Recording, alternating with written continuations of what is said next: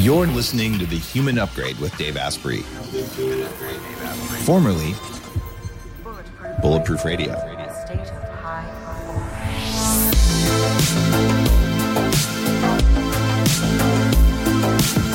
You're listening to The Human Upgrade with Dave Asprey. Today we're going to talk about what's going on inside your house. What toxins are there? Well, bottom line is most of the world is toxic, and it's been that way forever. And if you don't believe me, try eating some rocks. There's minerals in there that are toxic. You could try eating anything growing in a forest, and unless you know the small percentage of things that are edible, most of that stuff is toxic as well, right? So it's not like there aren't toxins in the world, and it's not like we don't have systems to deal with them, including our brain, where we only eat the stuff that's edible. And we figure out what makes us weak. And even the things that do make us weak, we can usually handle some of it. And then our body has systems to say, well, that wasn't good for me, let me get rid of it.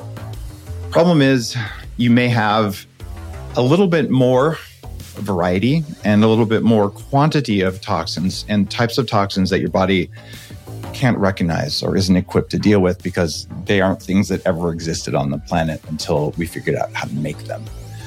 So today we're going to talk about toxins that are overlooked in your house and what you can do about it. And our guest today is Ryan Blaser, who's founder and CEO of Test My Home. They're an environmental company dedicated to, improving your health by changing the environment around you. And in case you forgot the definition of biohacking, it's change the environment around you and inside of you so you have full control of your own biology. So this is a part of core biohacking, and it's one I think a lot of us just don't think about. We take our supplements, we do our cold plunges, we do all the different biohacks, but maybe just cleaning up the environment around you could make a really big difference. Everyone's talking about red light therapy beds, and for good reason. There's a company called ARRC LED that's building an entirely new class of LED devices. ARRC LED beds integrate proprietary scanning technology and frequency protocols to shape the delivery of 6 different wavelengths in dose-optimized photobiomodulation. Yes, that's a lot of words. What it is, though, is that photobiomodulation improves the underlying energetics of the cells in your body. And those changes can benefit nearly every tissue and organ and system in your body. You change your cells and you change your life. For more information, visit arrcled.com. What if there was a way to feel younger for longer? Well, there is. Your body needs something called the NAD+ molecule to help you age well. When you're young, your body makes a lot of NAD+, and that helps you make energy, it helps you keep your DNA healthy, absorb nutrients well, and it protects your cells from stress. But once you hit about 30, your NAD+ levels start to drop. The good news is that longevity scientists have found some things that can help, like niacin, niacinamide, and Niagen. They help your body make more NAD+, even as you age. All 3 of these are in an amazing formula called Qualia NAD+. Check out Qualia NAD+ risk-free for up to 100 days at neurohacker.com/Dave15 to save an extra 15%. That's neurohacker.com/Dave15, Qualia NAD+. It's what I use. Ryan, welcome to the show. Yeah, thanks for having me. You got it. Tell me your story. I think your 20s are like my 20s. Yes, so I've always been fascinated with how the environment and how it affects the body. And in my 20s, I had a company in Phoenix where we would design and we built the nightclubs, the high-end recording studios, broadcast centers, churches. And we would go in and we would create all the things that stimulate the environment, stimulate the body. So the sound, the lights, the video, the acoustics, the layout, the colors, all the things to make an environment conducive for optimal health for the body. Now, after doing that, I found that in certain environments, particularly the recording studios, I would feel better at the end of the day than I would in some of the other environments that were not so clean electrically. And I found that myself personally was sensitive to EMF. And in recording studios, you would think there's a lot of technology, but actually you need to have a really clean EMF environment in there, or else a lot of those noises will get onto the recordings. Experimented around with that, started looking into what other things can be unhealthy to the body, what other things can harm the body. Shortly after that, I moved into a newer home and it was infested with black mold. I didn't know that at the time. I got super, super sick, in and out of the hospital. They thought I had stomach cancer. They wanted to take my gallbladder out. Finally, after about 4 or 5 doctors, he did some testing on me, functional medicine doctor, found out I was heavily intoxicated with mold. At the same time, I was also restoring an old Scout vehicle, standing on it, and I was breathing in some lead. I wasn't wearing the proper mask, and I got super sick. Moved out of the home, started to recover, got better, and realized, wow, there's a big problem in the world, particularly with mold and these toxins that people are just unaware of. I was not aware of it.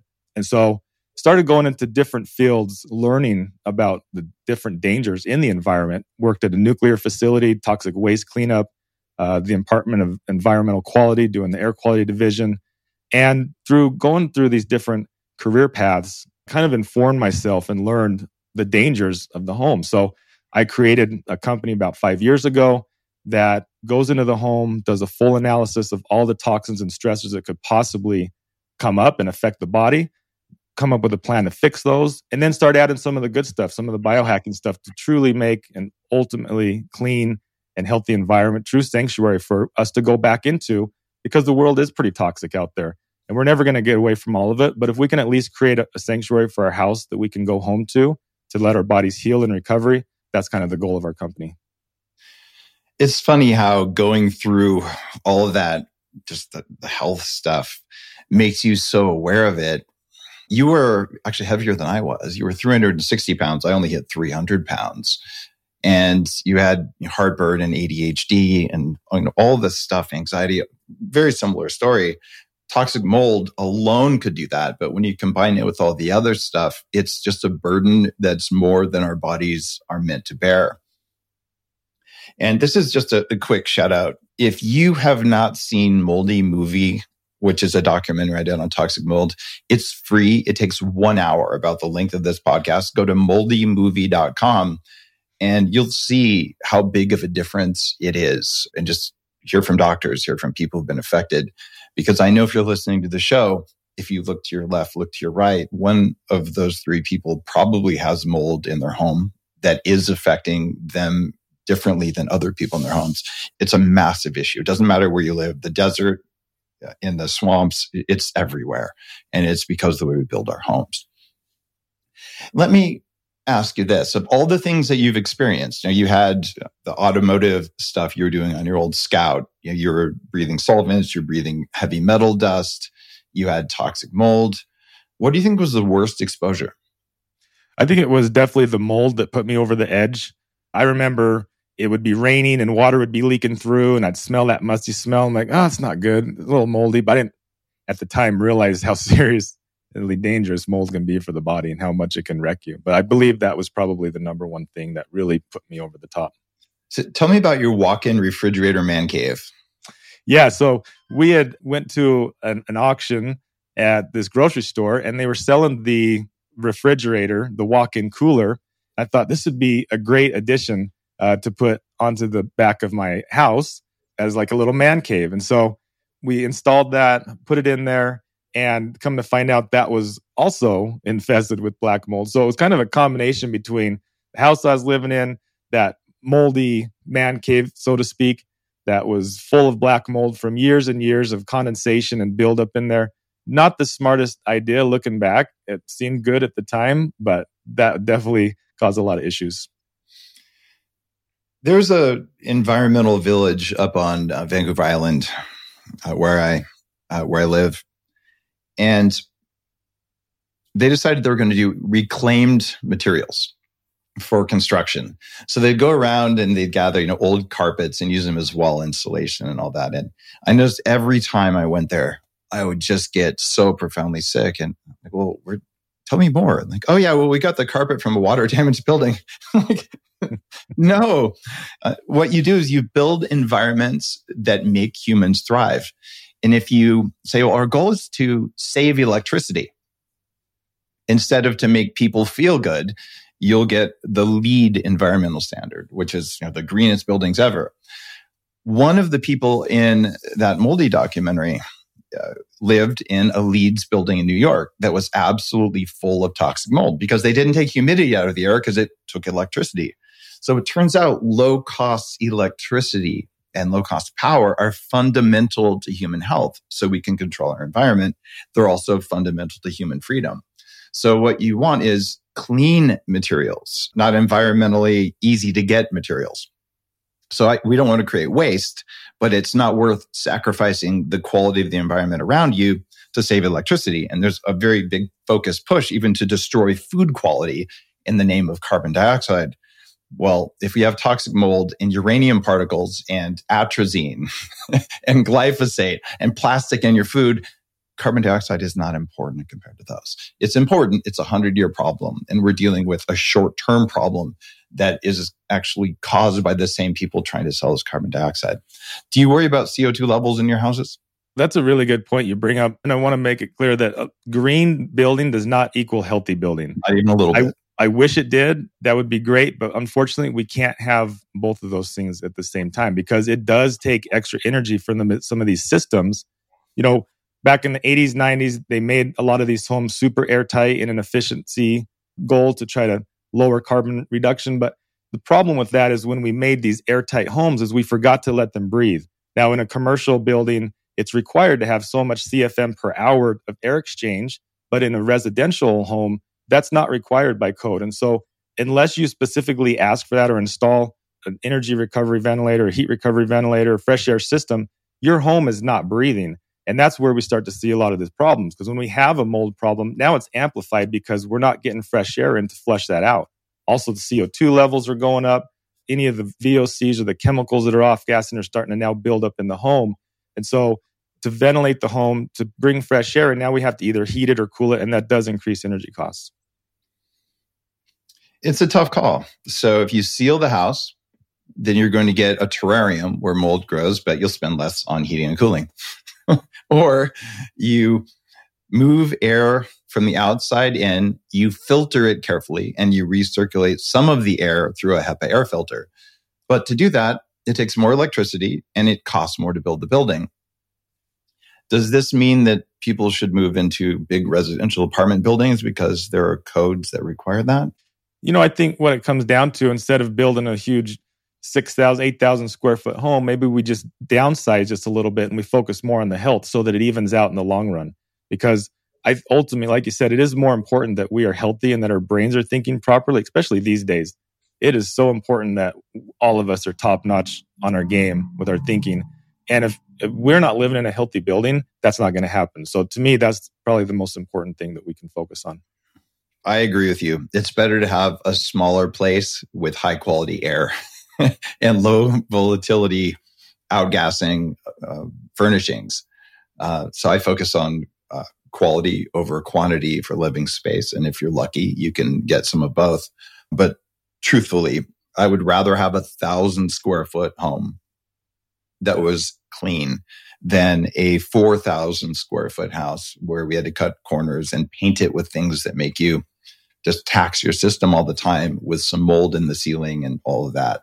So it is very important that you're comfortable in your home, but maybe it's not a size issue. What besides mold are the top 5 pollutants indoors for people today? So yeah, mold I would say is number one. Second, I would say is EMF exposure. We have so much technology around us, the Wi-Fi, the Bluetooth, the computers, the laptops, the cell phones, and now 5G outside. But our technology is going through the roof, and a lot of it now is wireless. So that exposure, I would say, would be the second leading cause of the illness and stressors on the body. Then after that, I would say would be the chemicals that we're bringing into our house, the personal care products, the cleaning products. If you're still using the fragrances, the plugins, that's not a good idea. What you're building your home with, the off-gassing, the formaldehydes, those are probably third in line. Then I would say probably water quality. There's not very much water in the United States that you can drink out of the tap safely, or at least that I would drink. If you're doing thousands of tests, I highly recommend filtering your water. And that also goes to what you're bathing and showering in, because you can absorb just as much that way as you can drinking. So those, and then I would say air quality just in general, focus on the particulates, the things that we're breathing in. Smoke season, East Coast got hit pretty hard this year with the fires, which they normally don't. West Coast usually gets it. We've actually been pretty lucky out here this year. But those are probably the 5 main things that we focus on that we see in the environment affecting us. All right. So I'm surprised. EMFs are the second thing after mold. So you look for mold, then you look for EMFs, and then you look at general things like water quality and air quality and chemicals. Correct. Okay. Yep. All right. So how do you know if you have mold in your home? So mold needs water to grow. So if you've ever had any water damage, any water leaks, any flooding, if you got a 5-year-old that loves to play in the bathtub and turn it into a swimming pool every night, this is the kind of things that we look for. Also looking for bubbling in the walls, expanding, just things that don't look right, looking underneath your sinks. A big trick I like to do is go into the toilet and lift up the toilet tank, and you can see if there's any kind of mold growing in there. That's usually an indication that you have mold spores in your air. It's like a perfect petri dish in your house. Also, if you're going into your house and you don't feel very good, and then you go on vacation or you go hiking or you go out to the beach and you feel great, and then you go back to your home and you feel horrible, that's a really big red flag that you got something going on. I wish I could hear you say that twice, because so many people say, "Oh, I'm not stressed. I'm on vacation." It's like, no, you're in a different environment and your environment is making you weak, but you don't know. You haven't learned to recognize the pattern yet. When people have mold, it increases their sensitivity to EMFs. It increases their sensitivity to formaldehyde, to all the other fragrances. It can actually cause MCS, which is when you're sensitive to chemicals.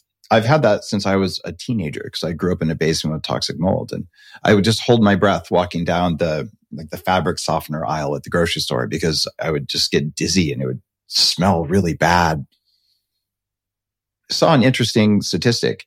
75% of homes in the US use air fresheners. These are endocrine disrupting chemicals that mess with your estrogen, your testosterone, with your brain, with your children's development, because it smells pretty, because someone convinced you that your house shouldn't smell like a house.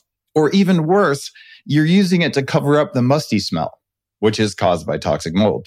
So one of the things you could do right now as you're listening to this show is you could go into your car, you take those dumb little pine tree things, throw them away and never buy another one.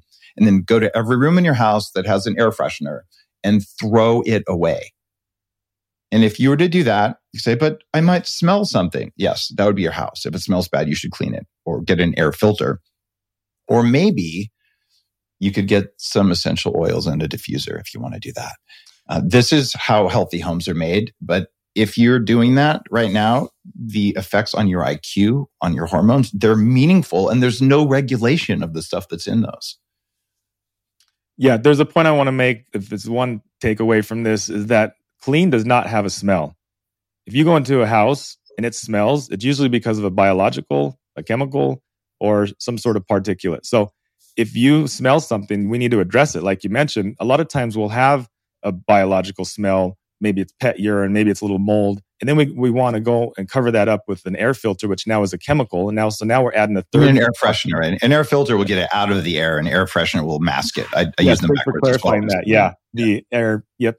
The Glade plugins and stuff, the chemical stuff. That's what we're talking about. Or candles, And so we try to strive for no smell, a neutral smell into a house, so that when we walk into a home, when we're done with it, it should not have a smell. I totally agree. You might get a cooking smell for a brief period of time, and you don't have to hide that with a fake chemical smell. Like, cooking smells dissipate, and they are air pollution when you think about it. So what I like to do, especially when I'm cooking, is I turn up the air filters that I have, and I turn on the vent hood, so that way I can get as much of that out, because cooking fumes are the number 2 source of indoor air pollution after smoking, if you still smoke in your home. I noticed that I had a problem with that in my home in Canada, where we actually upgraded the hood on our stove so that it had an outdoor vent instead of recirculating the air. Because every time I would cook, my air filters would suddenly recognize that the indoor air quality went from blue all the way to red, and then they would turn on full volume. Like, wait, my whole family is breathing this every time I cook something on the stove. That's not cool. Yep, correct. And that's point source in the house that we have pollution. That's what the vents are made for.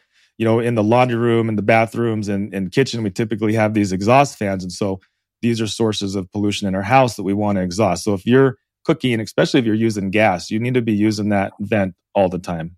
And so that's one way we're going to exhaust it out. Now, the other thing you mentioned with air purification units, either a standalone unit or a built-in HVAC system where we're pulling the particles out of the air. So we got that, and then we got bringing the fresh air in, exhausting the stale air. And those are really the two ways we hit air quality. Very good advice on what to do there. I haven't solved the cooking thing. I still notice that the air quality goes down when I cook indoors. But I want to ask you this. How important is the gas stove versus electrical? With the electric range, you're going to have an EMF field from it. You're going to have a magnetic field. So if you're standing next to it, you're going to be exposed to this magnetic field. Now, I prefer gas, but I also very strict about making sure that I'm ventilating properly. I have a pretty strong fan. I crack the door a little bit in the kitchen to make sure we have good positive airflow going through the house. And then I also have air filters, one in every room, just to kind of as a backup. But yeah, every time, we cook inside, if we're cooking fish or something, they're going to kick on for a little bit. You're going to filter that out. But super critical with gas, make sure you exhaust it out. Otherwise, I don't really feel like it's too big of a problem, but just make sure you're managing that. Okay.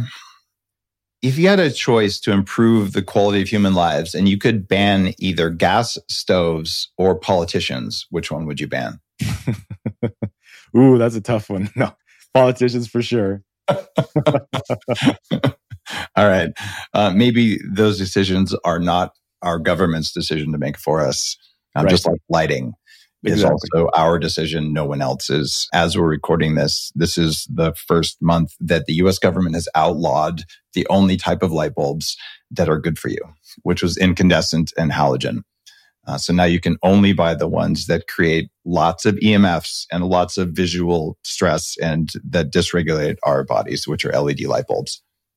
Yeah. So if you were to say, what's the sixth thing that affects us? I would say lighting. Lighting is huge. It's what you talk about with circadian rhythm and red light. You've been talking about that for years. So that's super critical in the home to make sure we have our lighting dialed in, but not just the color spectrum, but the flicker rate, which is where we get into with the LEDs, is they have a flicker rate and that's what makes them efficient. They're on for a period of time, then they're off and on. This is happening so fast that to us, it kind of perceives like it's natural light, like the sun.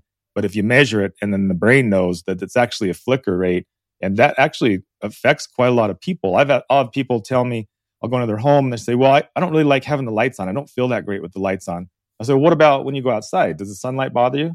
Well, no, the sunlight doesn't bother me. That's fine. Okay, well, it's not the light that's bothering you. It's that flicker rate and the too much blue light in it. That's the problem. What if there was a way to level up your energy, get rid of stress, and take more control of your body? Welcome to Quantum Upgrade. This is a new technology that taps into quantum energy to help you feel amazing. Quantum Upgrade has a lot of different products that help protect you from EMF and help activate your body's natural healing abilities. You can expect better sleep, more resilience, less stress, and better blood flow. The cool thing about Quantum Upgrade is that the products are backed by a lot of heavy-duty scientific studies, and there's a new measurable upgrade. You can now use Quantum Upgrade to increase your consciousness levels between 1400 and 2200 on the Hawkins map of consciousness. If you don't know what that means, do some research because it's impressive, it's fun to learn about, and it's something that I've come to understand.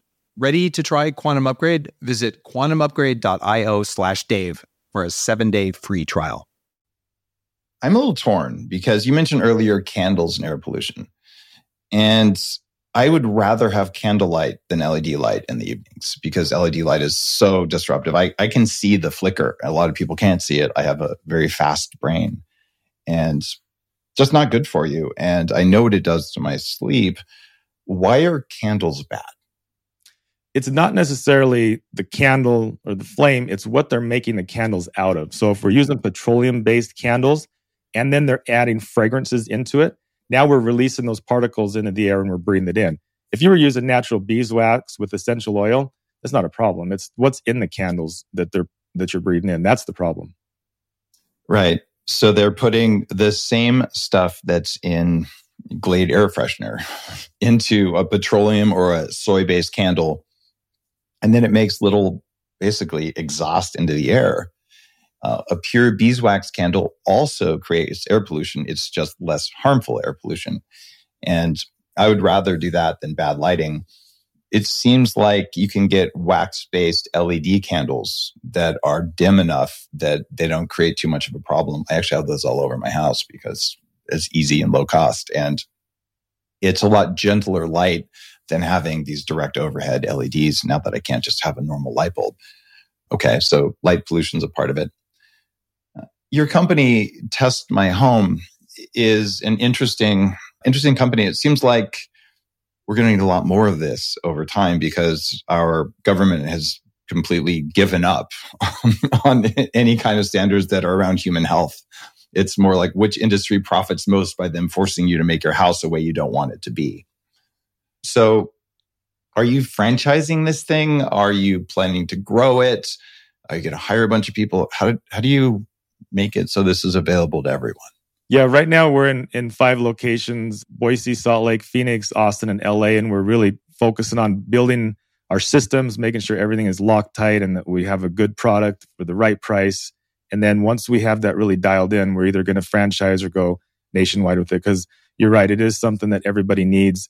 And I think that if we've learned anything over the last couple of years, is that it's up to us to really take care of our health. The people that we thought were supposed to look out for us obviously do not have our best interest in mind, unfortunately. And so it is up to us and companies like ours and you and the education you do to really teach people how to be healthy and how to live in the modern world that we have, because it's hard to navigate. There's a lot of noise out there, and it's important to really cut through that noise and get down to what's really important. So Ryan, clearly they're doing it for your own safety. So if you could just relax and parrot the party line, we'd all be a lot better off, right? Yes, do what you're told.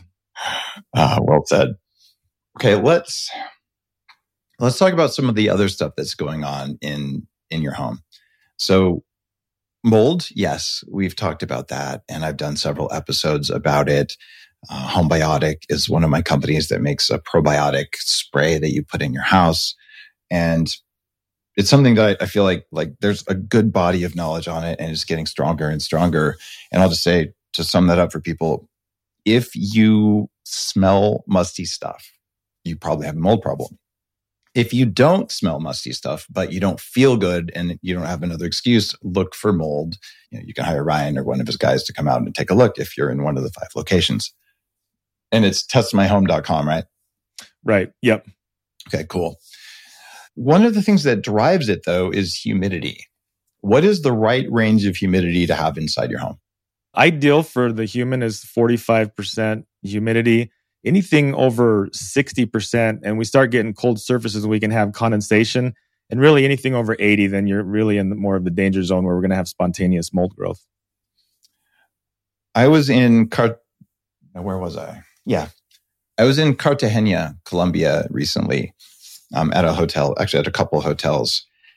The outside humidity was 99%. It was crazy. And of course, the AC is on, running full blast in the hotels because it is really hot. And if you open the door to your hotel room to the outside, within 1 minute, the floor would have standing water from condensation, that hot, wet, dense air hitting cold floor. And to the point there were there were signs everywhere saying, watch out, you could fall down. But everywhere smelled like mold. I was in the Sofitel, which is a nice hotel. The bed sheets smelled like mold because you can't seem to get away from it. What do people who live in really humid environments, how are they ever going to have a place where there isn't mold indoors if they have air conditioning? They have to build their homes accordingly. And I don't know down there, but I know in Mexico, we have a lot of concrete. You don't see drywall down there, especially along the coast. It's a lot of, you don't see carpet as well. It's cement floors, it's cement walls, it's brick. It's material that is not conducive to mold growth, but they also keep it really clean too. And that's another thing is you got to take the food source away. So mold needs water. It needs a food source, which can be an organic material. And then it needs a mold spore. So mold spores are going to be in the environment everywhere. We can't really control that. Moisture, we can control to a certain extent, except for the situation you're talking about. So then the third thing is let's take away their food source. So we can take one of those legs out of the 3-legged stool. We're not going to have a problem. So that's typically how we address it in humid climates. It's funny, at a hotel down there, it's going to be drywall, it's going to be wallpaper, all this stuff that's terrible, but a traditional home would just be concrete, and it's much less of an issue. You also could put airlocks in, and I don't see this very often, but if you walk into, say, a common grocery store, there's 2 doors for a reason, right? So you never have it opened up. And if I lived in a really humid part of the world, I would want to build that into my home too. So my entryway, when I open the outer doors, humidity comes in, it stops there. And then I close the outer door and I open the inner door so that your home is still clean. What about Airbnbs? It feels like as soon as you check out, they seem to turn off the AC. Wouldn't you have 80% humidity in a really warm house after that? Yep. Airbnbs are really a challenge. Going into the Airbnb, first thing I like to do is look in the toilet tank and see if we got any kind of mold growth. Also click on the HVAC if we smell musty. It's tough though. You've already checked in, you paid for it, that's your place. Now you find out there's mold in it. I don't know. What do you do? That's a tough one, But yeah, that's a challenge. Yeah. It's a little bit scary if you own Airbnbs right now. The usage of Airbnbs is going down and the rates are going down. So a lot of people thought they had a sustainable piece of real estate and maybe they don't. So I think we're going to see a decline in real estate prices as people have to unload Airbnbs that aren't producing. And one of the reasons they don't produce is people have figured out if you're at a hotel, they recirculate the air, but they maintain it well. So if the whole building is moldy, you're screwed, but you just know don't stay there anymore. But I would say at least half of hotels are relatively safe from a mold perspective, even if the air isn't that fresh, because it's recirculated. So I tend to avoid Airbnbs unless they're high end or they're well rated because of the mold problem. And it's not nice because you save money on Airbnbs, but the number of them that are moldy, it's a problem. Have you ever thought of certifying with Test My Home, certifying Airbnbs, say this is one that's tested and clean? I'd pay more for one of those. Yeah, that's one thing that we're working on that we have in place is a healthy home certification program. And once we get bigger and have more data behind it, we would love to approach Airbnbs and vacation rentals to have that healthy home certification so that as a consumer walking into this home that it is mold free. We have air filtration, we have water filters, we're using organic sheets, we're using non-toxic cleaning supplies, and it's gone through rigorous testing yearly to achieve that. And as you know, we have an Airbnb, which we do that to our Airbnb, and it's fairly popular because of that reason. We have the no EMF, it's hardwired, and all the important things. So I think that should become more standard, but I don't think the general public is there yet. Yeah, that was a beautiful place to stay up there in Meridian. And that's Meridian, Idaho, where there, by the way, is an Upgrade Labs now, which is super cool. That's open. So I came up right by my house too. That's nice. Yeah. I didn't have to invest in all that stuff to put down in my man cave. I can just go about half a mile from my house and I have all the cool stuff. And by the way, guys, I should have said that at the introduction, but that's how I met Ryan. Is I was going up there to the grand opening of the Meridian Upgrade Labs, and I got to stay in his Airbnb that was perfect environmentally. I was so blown away. How do you know? It's like, well, I kind of run a company that does this. So that was cool. One of the best Airbnbs I've ever stayed in. And by the way, if you're saying Upgrade Labs, you can go to ownandupgradelabs.com and you can open a franchise like they just did in Meridian outside of Boise. And that's something that's now happening more than a dozen locations opening across the US. I'm pretty excited about it.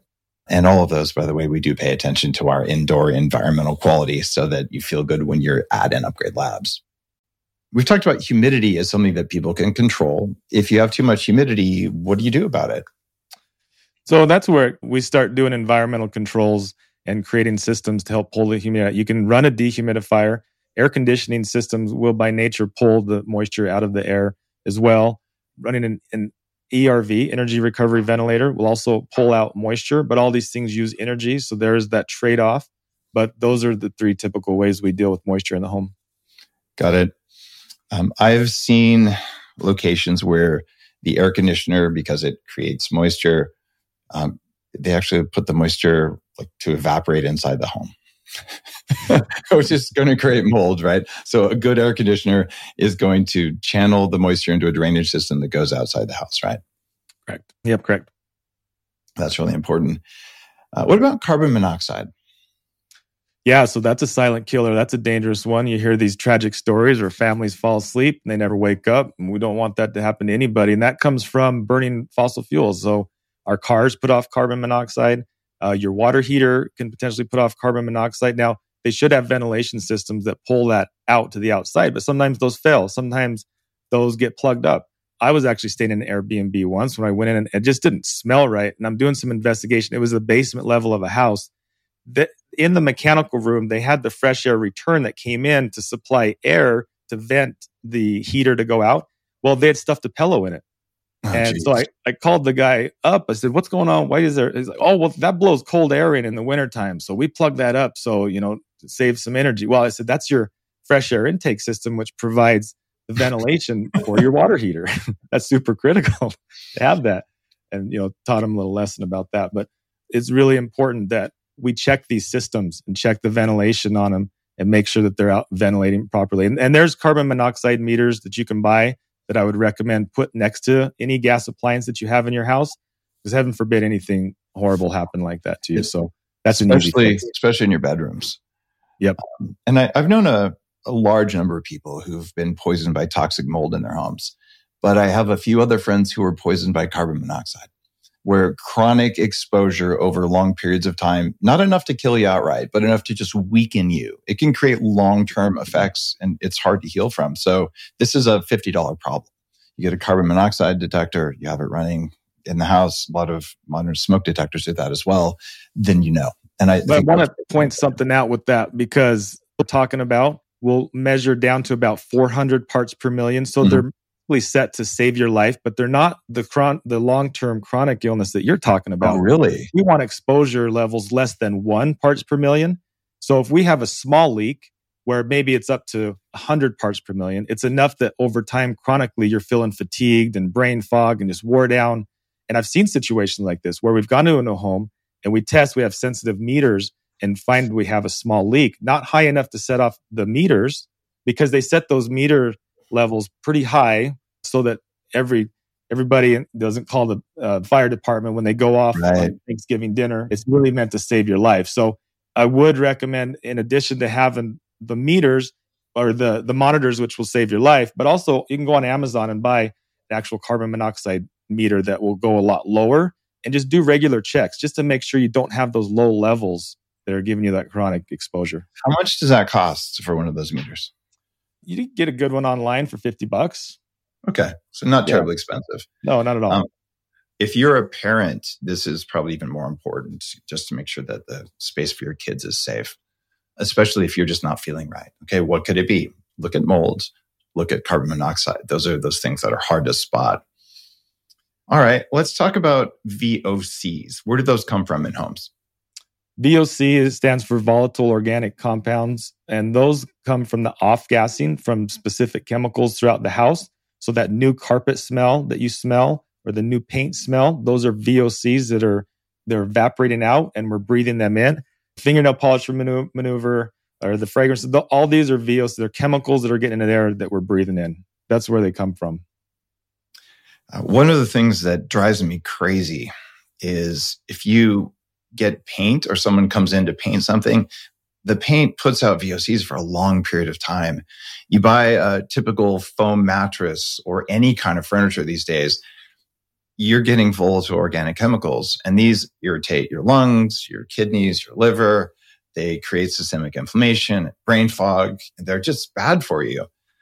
So I'm going to assume that lots of people listening to this, you maybe don't have control over what your house is painted in, because landlords do what landlords will do, especially these big corporate landlords that have been buying up all the single family homes so that they can stop maintaining them and make a profit for a while. What do you do about VOCs in your environment where you can't rip out all your carpets and change your walls? The biggest thing I recommend in that situation is getting fresh air in the home. It kind of comes back to where we're talking about these homes are airtight, they're not breathing. Crack a couple windows. If you don't have a fresh air ventilation system, then I would say every morning for 15 minutes, go around and open up all the windows, flush all that out, start with brand new fresh air, and then in the evening, do the same thing. Now, the only caveat to that is if it's a high pollution day, if you're in the inner city, or if it's a fire day and the smoke is pretty bad, those days we want to keep things closed up. But in general, we want to get fresh air into the home. Now, also the humidity can be a factor too. If it's a really humid day outside, make sure you have some way to control that humidity if you're going to let all that humidity into the house.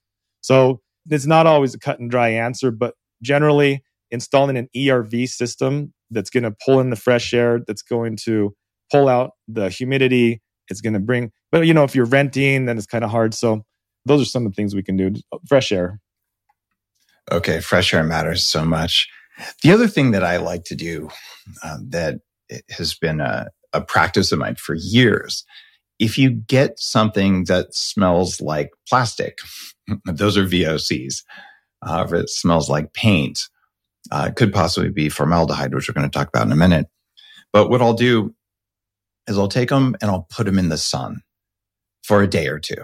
And you heat them up. And if it's winter, then you put them in a closed room with a strong heat source and a cracked window. So what you're doing there is you're baking it out because they're volatile, which means they respond to heat.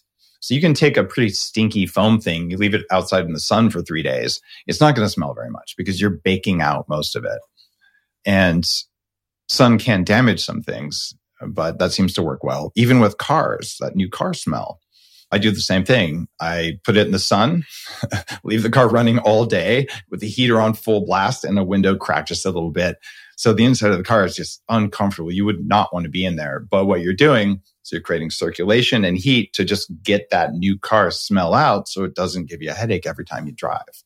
Anything else that works for absorbing VOCs? You can use carbon air filtration. That also works. So air filters, air purification systems that have carbon in it. They need to have the activated carbon and a good amount. Some of these filters just have a little layer over the top. And when the carbon has absorbed to its max like a sponge, it's not going to absorb anymore. So you need a pretty good carbon air filtration system. So the bake-out process, ventilation, and the air purification, those are really the three main ways to handle it. But my favorite way is to not bring it in the home in the first place, or build a home if you can from scratch that doesn't have the VOCs, or buy a home that's a couple years old that's already off-gassed. And if we don't have the source in the first place, then it's a lot easier to deal with. That comment there about not buying a brand new home, totally worth it. Things do off-gas over time. If you get a well-maintained home that's 5 years old, it's going to be infinitely healthier than a traditionally built new home. If you're building a new home, you can build low toxin homes. It is very expensive. My home in Victoria that we've been working on for quite a while has been built up to those standards. It takes a lot longer and it costs a lot more, but then you get a place that feels amazing. And here's the thing. If you're a good shopper, you can find homes on the market that were built by people who know what they're doing. And they typically don't sell for a lot more because people don't know how to sell them or that they should buy them. So it's possible to buy or rent homes made by people who wanted to live in them. And that's something that it takes a different lens on reality to be able to do that. What about formaldehyde, though? How is it different from VOCs, and what does formaldehyde do? Formaldehyde is a form of VOC, but it's a lot more dangerous. Whereas maybe some of the VOC off-gas we talked about before at this level right here might be dangerous, but formaldehyde, it doesn't take very much of it to be dangerous. So we measure that separately. We keep track of that separately because it's a lot more toxic. It's interesting how a lot of vehicles have formaldehyde.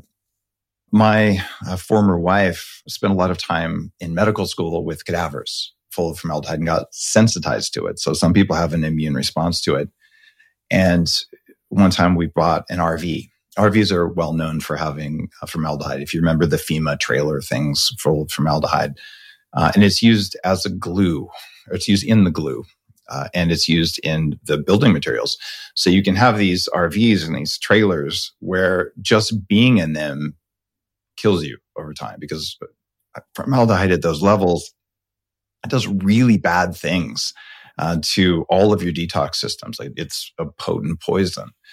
So if that's happening, the only thing you can do is ventilate or get out. So I had a walking formaldehyde detector, which was my partner. And she'd feel it right away, and headaches, dizziness, and things like that. So a lot of times we think, oh, something's wrong with me. It's, no, there's something wrong with your environment, and your body is responding to a threat. Okay, let's talk about the other thing that I think doesn't get enough attention. Sewer gas. What's in it? Why is it bad for us? Yeah, that's an interesting one. We run across every once in a while. In fact, I just did an inspection the other day where when they put in the new toilet, they didn't put the wax ring in. But not only was that leaking out water every time they flushed and waste, which was nasty and getting underneath the flooring, but it was leaking the sewer gas out, which can have formaldehyde in it. It can also have hydrogen sulfide and a whole range of other toxic things that we have in the sewer. And so that's getting released in the air. We're breathing that in. People in there were getting sick. They just weren't feeling well, some headaches, nausea. That's something you want to check. Then also the venting, the way the venting goes. Now, sometimes I go down to Mexico, we do some testing. We do travel for testing for people. And down there, a lot of their exhausting for their sewers is not done properly. And they're in these higher rises. And we could have the exhaust from your neighbor going right into the window of your house. And you breathe this stuff in and you're not feeling well. Yes, man, that is something that is such a big deal. You get a neighbor's sewage exhaust, and hydrogen sulfide is nasty. It's actually a mitochondrial toxin like cyanide. And strangely enough, methylene blue can help you with that. But very small amounts of hydrogen sulfide can help to relax your blood vessels. So there's probably a tiny little dose that might not be bad for you. It is a signaling gas in humans, but if you can smell that sewage smell, you do not want to be sleeping in it. You do not want to be exposed to that for long periods of time. It will mess with you in a really serious way. So mold and sewage fumes are both meaningful sources of problem.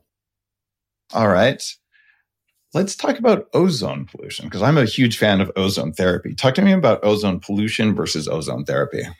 Ozone is a really strong oxidizer, and it's really good for breaking down bacteria, breaking down mold, oxidizing things. But what it does is not very good for is our lungs. So when we breathe it into our lungs, it can be very dangerous. Now, you got the Hawkett machines, you can ozone saunas, you can and bathe in it, you can inject with your blood, you can do it nasally to help take care of mold. It can be very therapeutic. But for our lungs, it's very, very toxic. And so ozone generally is created outside when we have the car exhaust, the pollution, and then we have the sun that hits it, and it creates a chain reaction and creates ground level ozone. Now, that can get into our homes. We can breathe that in. And so that's typically where we see ozone. But some of the biohacking stuff that creates ozone, we kind of want to be cautious of that too. So if we're using those machines, make sure we're having it ventilated well in those rooms. This is something that's really important to understand about ozone. Ozone therapy only works if you put the ozone in your veins, in your butt, in your vagina, in your ear canals. It does not work to breathe ozone. Ozone is very toxic for your lungs.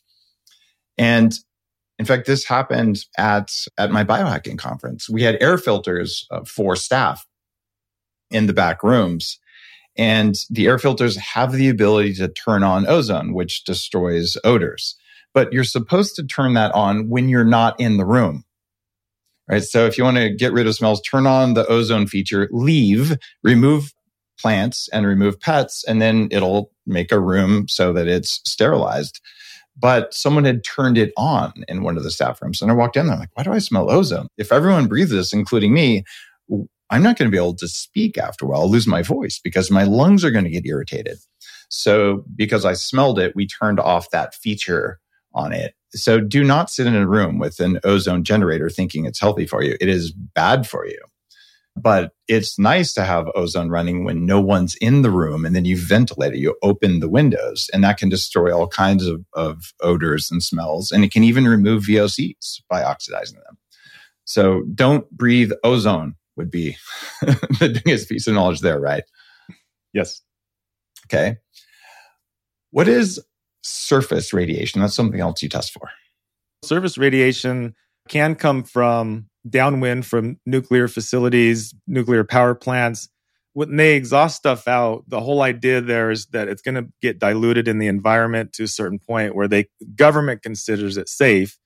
I don't think that any radiation, ionizing radiation, is safe for us because it's cancer-causing, carcinogenic. But we can find it from, if you live in the Southwest area, they did, back in the 40s and 50s, they let off a lot of nuclear bombs doing testing out there in the desert. That fallout is going to be around for another 20,000 years. It doesn't just go away overnight. So in the soils, in the dust that comes through. So we can get radiation that can show up in our house, on our surfaces. But another big source that we see a lot of times is the granite and marble countertops. Depending on where that was mined in the country, it could have various levels of radon gas in it and radiation from the uranium that are off-gassing it. So we do test those for people, and I do come across it regularly where we see elevated radiation levels in the countertops. So interesting. I grew up in New Mexico. In fact, my grandparents were at Los Alamos National Labs, which is like where they invented radiation, as well as a lot of the nuclear power that actually is a very clean source of power. The modern ones, which most of the time they're harder to build because of regulations. But if you really want lots of cheap power with fully encapsulated pollution compared to coal or even solar, there are advantages. So, but setting off bombs, we've set off about 1,000 bombs on the surface of the planet. And it's so weird how the mindset from the 40s and 50s was basically, oh yeah, let's set off a bomb in the middle of the ocean, an atomic bomb.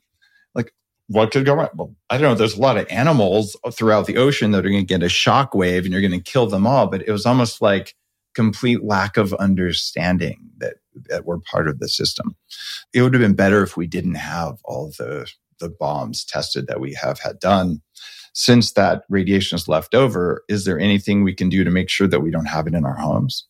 And that brings up a good point I want to talk about is cleanliness of the home is super important. That will negate a lot of these issues. De-dusting your home, regular cleaning, at least wiping down the surfaces weekly, including floors, countertops, because a lot of the stuff is going to build up in the dust. These particles are going to end up in the dust. And when we measure dust in homes, it's typically made up of dead skin cells, insect parts, insect feces, mold particles, bacteria, pesticides, herbicides. And of course, it could have dust in it from fallout or other chemicals from the outside that's getting in as well. So doing a really thorough cleaning of the house is probably one of the biggest biohacks you can do. Keep a clean home. I can't say enough about that. Got it. So it comes down to the annoying stuff, cleaning your home. Yeah. What is the ideal cleaning frequency? I would say at least weekly going through. I'm a little bit more of a clean freak just because of all the testing and the nasty stuff that I see. And I know what's in the air and in the dust. So I'm pretty, you saw, I got air filters in every room and we have a cleaning crew that comes in once a week and they wipe down every surface. So I don't think you need to do much more than that, but at least a good weekly wipe down. Yeah, it's a pain in the ass to do, but it's worth it. I have an air filter in every room and you can see how much dust those things pick up. You look in the filter, you're like, my God, that would have been on a surface or I would have been breathing it.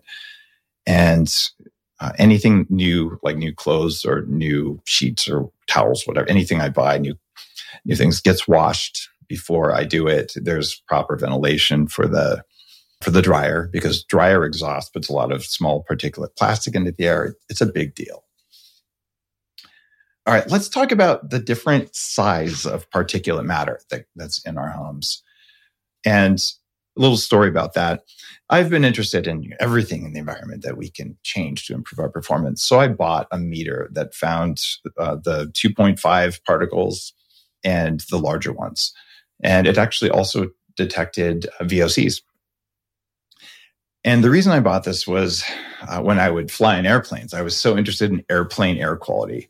And because I fly a lot, I thought, this is crazy. Well, what I found was that old aircraft had a problem because they would get VOCs in particular because of the way they compressed air during takeoff and landing especially. And I could smell it sometimes. And newer aircraft didn't have the problem because they had better air filtering systems in it. So during takeoff and landing, you'd see this spike in VOCs and sometimes small particulates, but only on refurbished aircraft. So not like you have much choice about what kind of airplane you fly on, but at least now you know the air quality is not the same on every kind of airplane. But in a home, what's creating the 2.5s versus the 10s? What's the difference in sizes and why should we care? all the things I mentioned before with the dust, that's going to be particular to the 10 size. And that's 10 microns. We can visibly see down to about 50 micron. The human hair is 70 to 100 micron, just to give you an idea of the size that we're talking about. Super small size. Now, when we get down to the 2.5, that's going to be the smoke, the air pollution. If you cook steak inside or bacon and you got that smell, that's going to be the 2.5 range. Get into the bigger size, the 10 range, that's the skin cells, that's the mold particles, the pollen, insect parts, things like that we can breathe in. They can get lodged in the lungs, but the 2.5 can cross the barrier, get into the blood, and get into our system.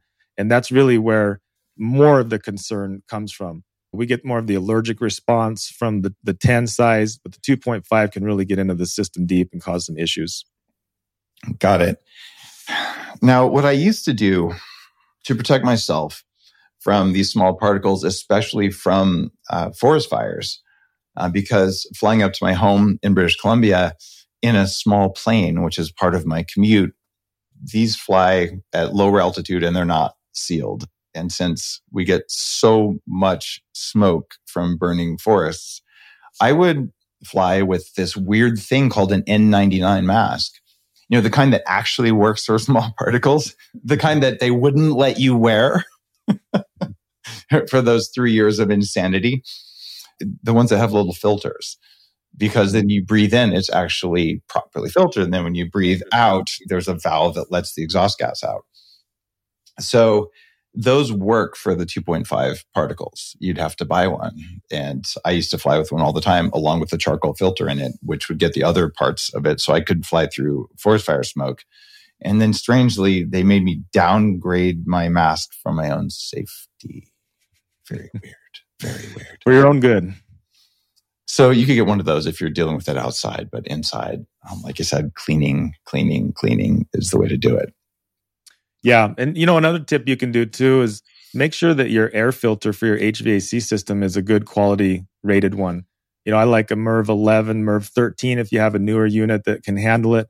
If you put too strong of one in there, then it could bog down the system, put some strain on it. But, if you got one of those really cheap thin ones in there, replace that with a higher quality one. And then on your thermostat, run the fan on instead of auto. And that's going to do two things. One, it's going to continuously run air through the coils so that when we get that on-off action, we get condensation on the coils and that can feed mold. So we're going to decrease the chance that we're going to grow mold in our system. But also, we're going to use that filter to filter out our air and we're going to have cleaner air quality. Now, if you notice a lot of dust on your surfaces of your home, that means that you're not getting the adequate air filtration that you need because that dust comes from the air.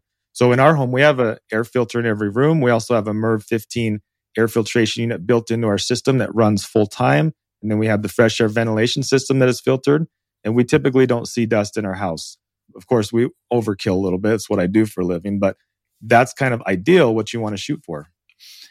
I did some research into MERVs, MERV, which is the rating of your air filter. And for most people listening, unless you have a special heating and air conditioning unit, you're not going to be able to get the really, really strong things because you need extra fans because it creates a lot of resistance. Imagine trying to breathe through 10 layers of cloth. You have to really push your lungs hard. What's the same thing with your HVAC unit? So what's the maximum MERV filter that a typical unit is going to be able to handle? Typical, I've found you're pretty safe with the MERV 11.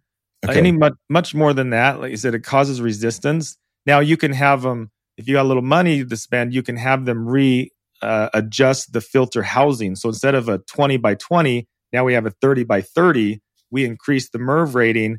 The resistance is going to stay the same. So it's kind of a mathematical equation there. Okay, got it. So you can have a filter that it does as a bigger surface area instead of more depth, and then that would still let enough air through. Okay. Correct. So these become home modifications. And for a lot of people listening, you live in an apartment, you live in a place you don't have control over that. But sometimes, even if it's a rental home, like I'm in a rental home, but I can change the air filters, right? But I couldn't make a modification to it that was permanent unless I asked the guy who owns the house. Yeah. And there's always a fix for everybody. We can, we meet you where you're at and we come up with a solution for you to make improvements. And this is just like fitness or nutrition, there's always another level that we can take it to. You're never going to be perfect with this stuff, but we're always about, let's do the low-hanging fruit. Let's hit the easy stuff and let's meet you where you're at. We do, I mentioned we physically in 5 cities, but we do virtual consultations. So you can get online and book a virtual consult with one of our team members or myself, and we can help you if you're around the world. And it's surprising what we can do. Talk about your specific situation. Here's some really easy fixes, some takeaways that you can implement right away. And a lot of times they're free solutions. You don't have to spend a whole bunch of money to get this stuff. Now there is the other end of it, the biohacker type people that we want to live to be 180 years old, and we're going to take it to the extreme. But that's not for everybody. So there's a solution for everybody with this stuff. It's a little frustrating because there's a solution. It feels like there's just an overwhelming amount of these things where you could do it, and you could fall into the trap of perfection. And what I like about Test My Home and just about the way you think about it is, let's tackle the lowest hanging fruit, which means the ones that are the least amount of work and money to do that have the biggest difference for you. Right. Mm-hmm. And that means, what is the health impact of what you're removing? How easy was it to remove? How affordable? And like I said, getting rid of dust is probably a really big deal. You can do it by dusting, which is free other than a wet rag. You can do it with air filters, which is more expensive, but is less work. And then dealing with something like mold, which is terribly important because of what it does to you. That can be expensive no matter how you slice it. And sometimes just moving to a new place is your best bet. So the way you do it, the way you think about it, Test My Home, I think is really, really cool. Something else that you pay attention to that I find very rare and something that biohackers probably even overlook a lot of the time, it's noise as a form of pollution. Talk to me about noise pollution and why you include that in what you test. So this is actually one of my favorite topics. People don't think about noise as a stressor, as a pollution, but it absolutely is. Think about a dog barking at 4 a.m. or someone else's baby crying, or think about your least favorite type of music playing at the park when you're trying to enjoy yourself. These are causing stressors on the body. And so we have subharmonic frequencies that we can't hear that can affect our body. We can have, for example, let's say the refrigerator motor. Every time it kicks on, it makes this whining sound. Or the HVAC system has a leak in it. It has a high-pitched frequency that goes on. Long-term, day in and out, these things can truly affect the body and provide stress on the body. Now, the flip side to that, think about your favorite song. I have a couple favorite songs that I love to listen to that just put me in the right mood every single time. And so music and auditory responses to the body are definitely very powerful. I just started doing this. It's called New Calm, I think, but you put it on and it helps soothe the body. Mm-hmm. But there's a lot of things like that, meditation, and it's all stimulated with the sound. So I think we like you said, we underestimate the sound a lot. One of the questions I've answered maybe 100 times on social media, people are saying, how do I feel better when I fly? Right. And I'm like, well, okay. You're getting huge amounts of noise pollution on an airplane. So one of the most important things you can do is have noise canceling headphones, right? So I like the earbuds versus the over ears for a variety of reasons. And then you put on a baseball hat, which is light pollution because they have crappy lighting in those things, right? And then you put on the true dark glasses, which filters out some of the light. And people who are just absolutely destroyed when they fly, like, oh my God, I got rid of the noise and the light stress. And then I was way more resilient and I felt better. Like, well, there you go. And in a home environment, though, if there's humming from your neighbor's air conditioning or something like that, it can be really annoying. So at that point, it seems like masking it, even with white noise generator or some music, might be a better thing. But there's nothing like silence. If you have at least a room that's relatively quiet, that should be your bedroom, right? Yeah, absolutely. And that's some of my favorite projects are when we get involved with building these homes from the ground up, and people are conscious of this stuff, and we can create sound dampening in the walls. But ultimately, choosing a location that's not next to a freeway, not next to an airport, it's not next to the train that goes by every couple hours. Thinking about these things consciously when you're picking out your place to live. And it comes down to a lot of these different environmental issues, is choosing your home wisely. Instead of thinking, how big is it? What's the square footage? Is it close to my favorite restaurant? Let's think about, is it healthy? Do we get natural lighting in? Are we downwind from a factory? Are we right next to the freeway? Is there a 5G tower right there on the corner? These are the things that I want to bring awareness to people to start thinking about.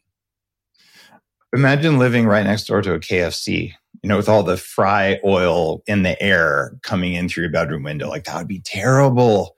And that stuff happens. I have a little story about that's kind of crazy. So I opened the first upgrade cafe, it used to be called the Bulletproof Cafe in Santa Monica. And it's right next door to the Upgrade Labs that's still there today. And I opened the Bulletproof Cafe because I wanted to make grass-fed beef available in LA at restaurants. You could not buy any of it in LA at the time. Like let's plant a seed here. And it's right underneath Arnold Schwarzenegger's office. So we took over a space that had been a restaurant before, and it was all set up and plumbed and all perfectly for getting rid of the cooking fumes. Well, the landlord apparently had made some internal changes that rerouted the airflow from our vents into the back of Arnold's trophy case.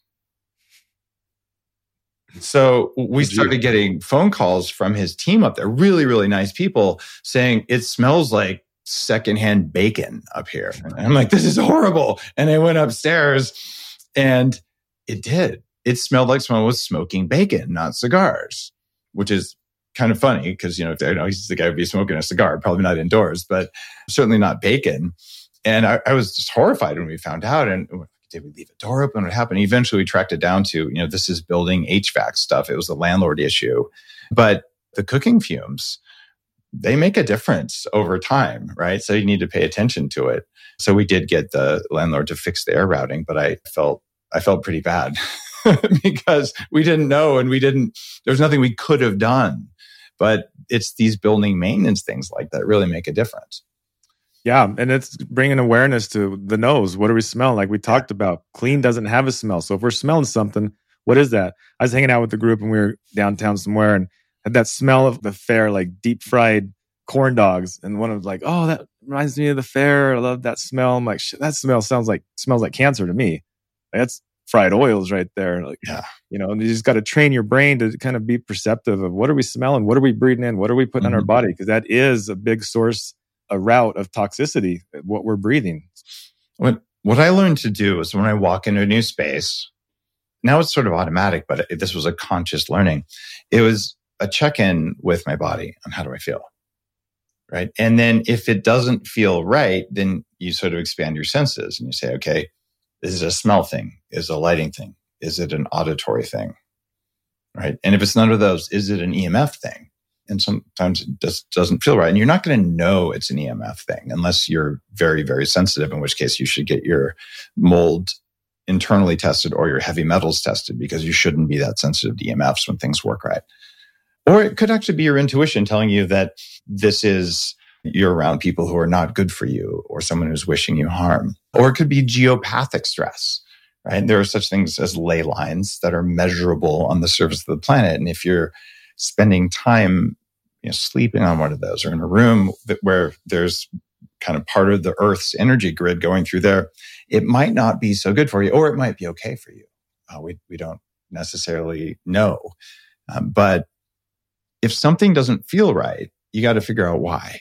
And test my home. What you're doing there is, well, let's go through the universe of those things so that when you walk into the space where you spend the most time, it's a peaceful space that supports your ability to reset and to renew yourself versus to be stressed when you're at the part of your environment where you have the most control over. So I like that as kind of a framework for biohacking. It's really cool. So thank you. Yeah. Yeah, using your body, listening to your body is one of the best things you can do. There's a lot of times I'll go into a situation with a home and I'll always ask them, what do you think is affecting your health? What is your gut telling you?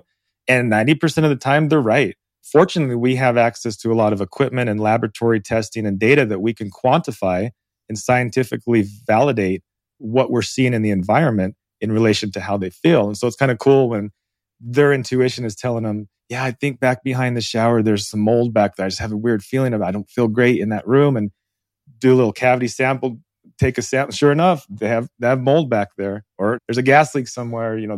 It's kind of crazy how body is really trying to tell us what we need to hear if we can listen to it. One of the members of my team just had this happen. The mother's intuition. She's like, I keep getting these colds and now it's happening to my daughter. Something's not right. It has to be mold. So she looked under the washer and sure enough found that there had been a leak and it was in multiple parts of the baseboards and all that. And they pulled it out and fixed it. And now the family's healthier again. But if you don't know, you start this slow decline.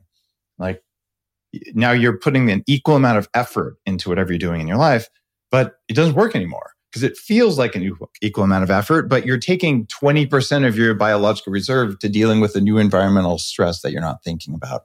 And that happened to me. Probably 80% of my energy was going into the toxic mold environment and all the other stuff that I didn't know. So now I have an environment that supports me to be able to do the kind of stuff I do.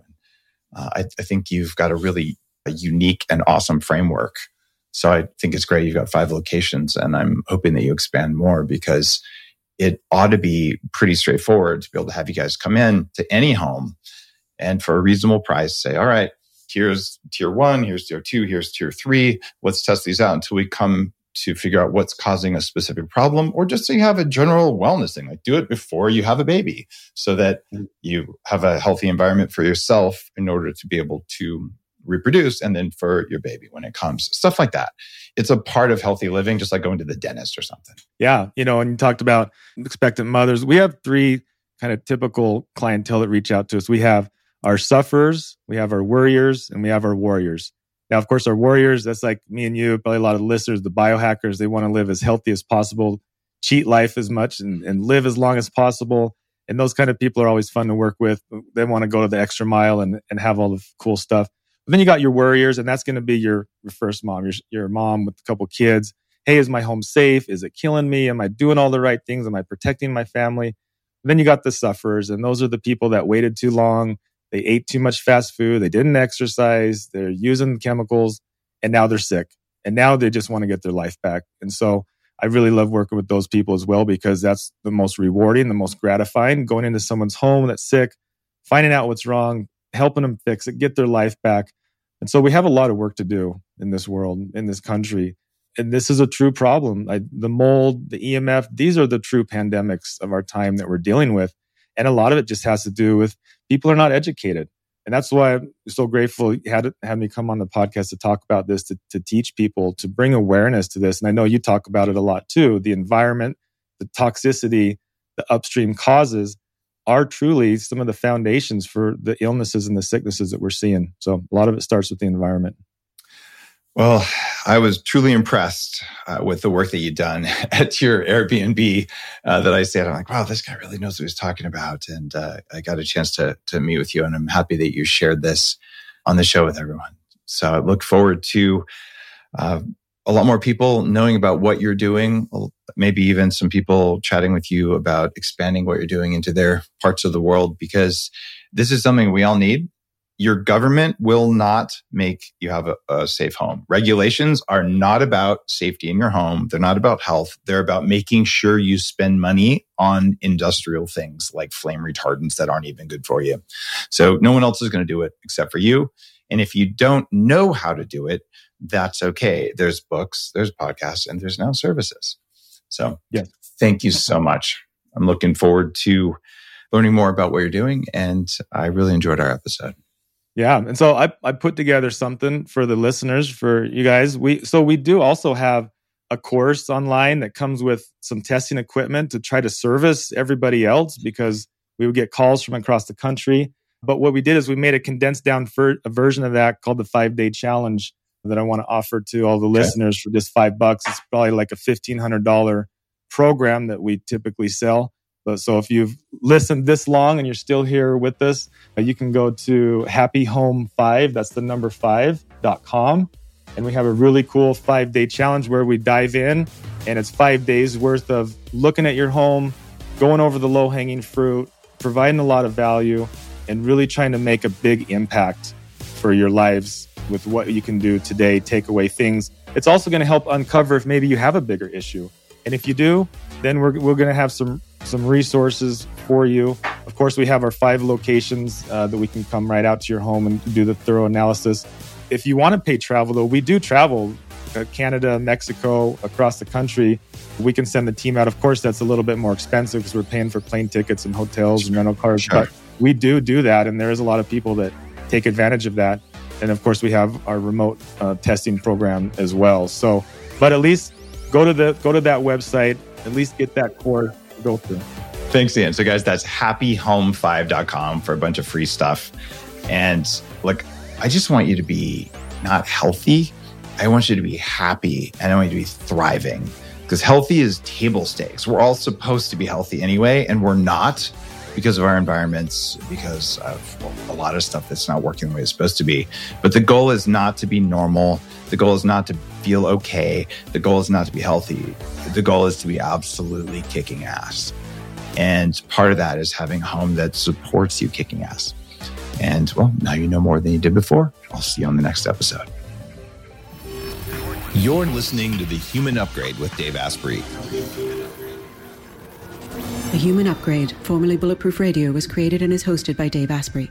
The information contained in this podcast is provided for informational purposes only and is not intended for the purposes of diagnosing, treating, curing, or preventing any disease. Before using any products referenced on the podcast, consult with your healthcare provider, carefully read all labels, and heed all directions and cautions that accompany the products. Information found or received through the podcast should not be used in place of a consultation or advice from a healthcare provider. If you suspect you have a medical problem or should you have any healthcare questions, please promptly call or see your healthcare provider. This podcast, including Dave Asprey and the producers, disclaim responsibility for any possible adverse effects from the use of information contained herein. Opinions of guests are their own, and this podcast does not endorse or accept responsibility for statements made by guests. This podcast does not make any representations or warranties about guest qualifications or credibility. This podcast may contain paid endorsements and advertisements for products or services. Individuals on this podcast may have a direct or indirect financial interest in products or services referred to herein. This podcast is owned by Bulletproof Media.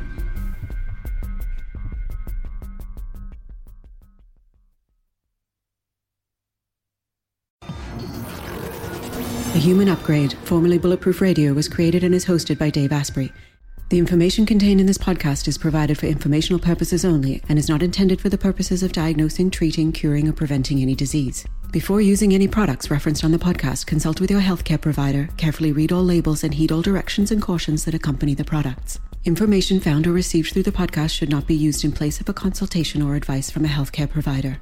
If you suspect you have a medical problem or should you have any healthcare questions, please promptly call or see your healthcare provider. This podcast, including Dave Asprey and the producers, disclaim responsibility for any possible adverse effects from the use of information contained herein. Opinions of guests are their own, and this podcast does not endorse or accept responsibility for statements made by guests. This podcast does not make any representations or warranties about guest qualifications or credibility. This podcast may contain paid endorsements and advertisements for products or services. Individuals on this podcast may have a direct or indirect financial interest in products or services referred to herein. This podcast is owned by Bulletproof Media.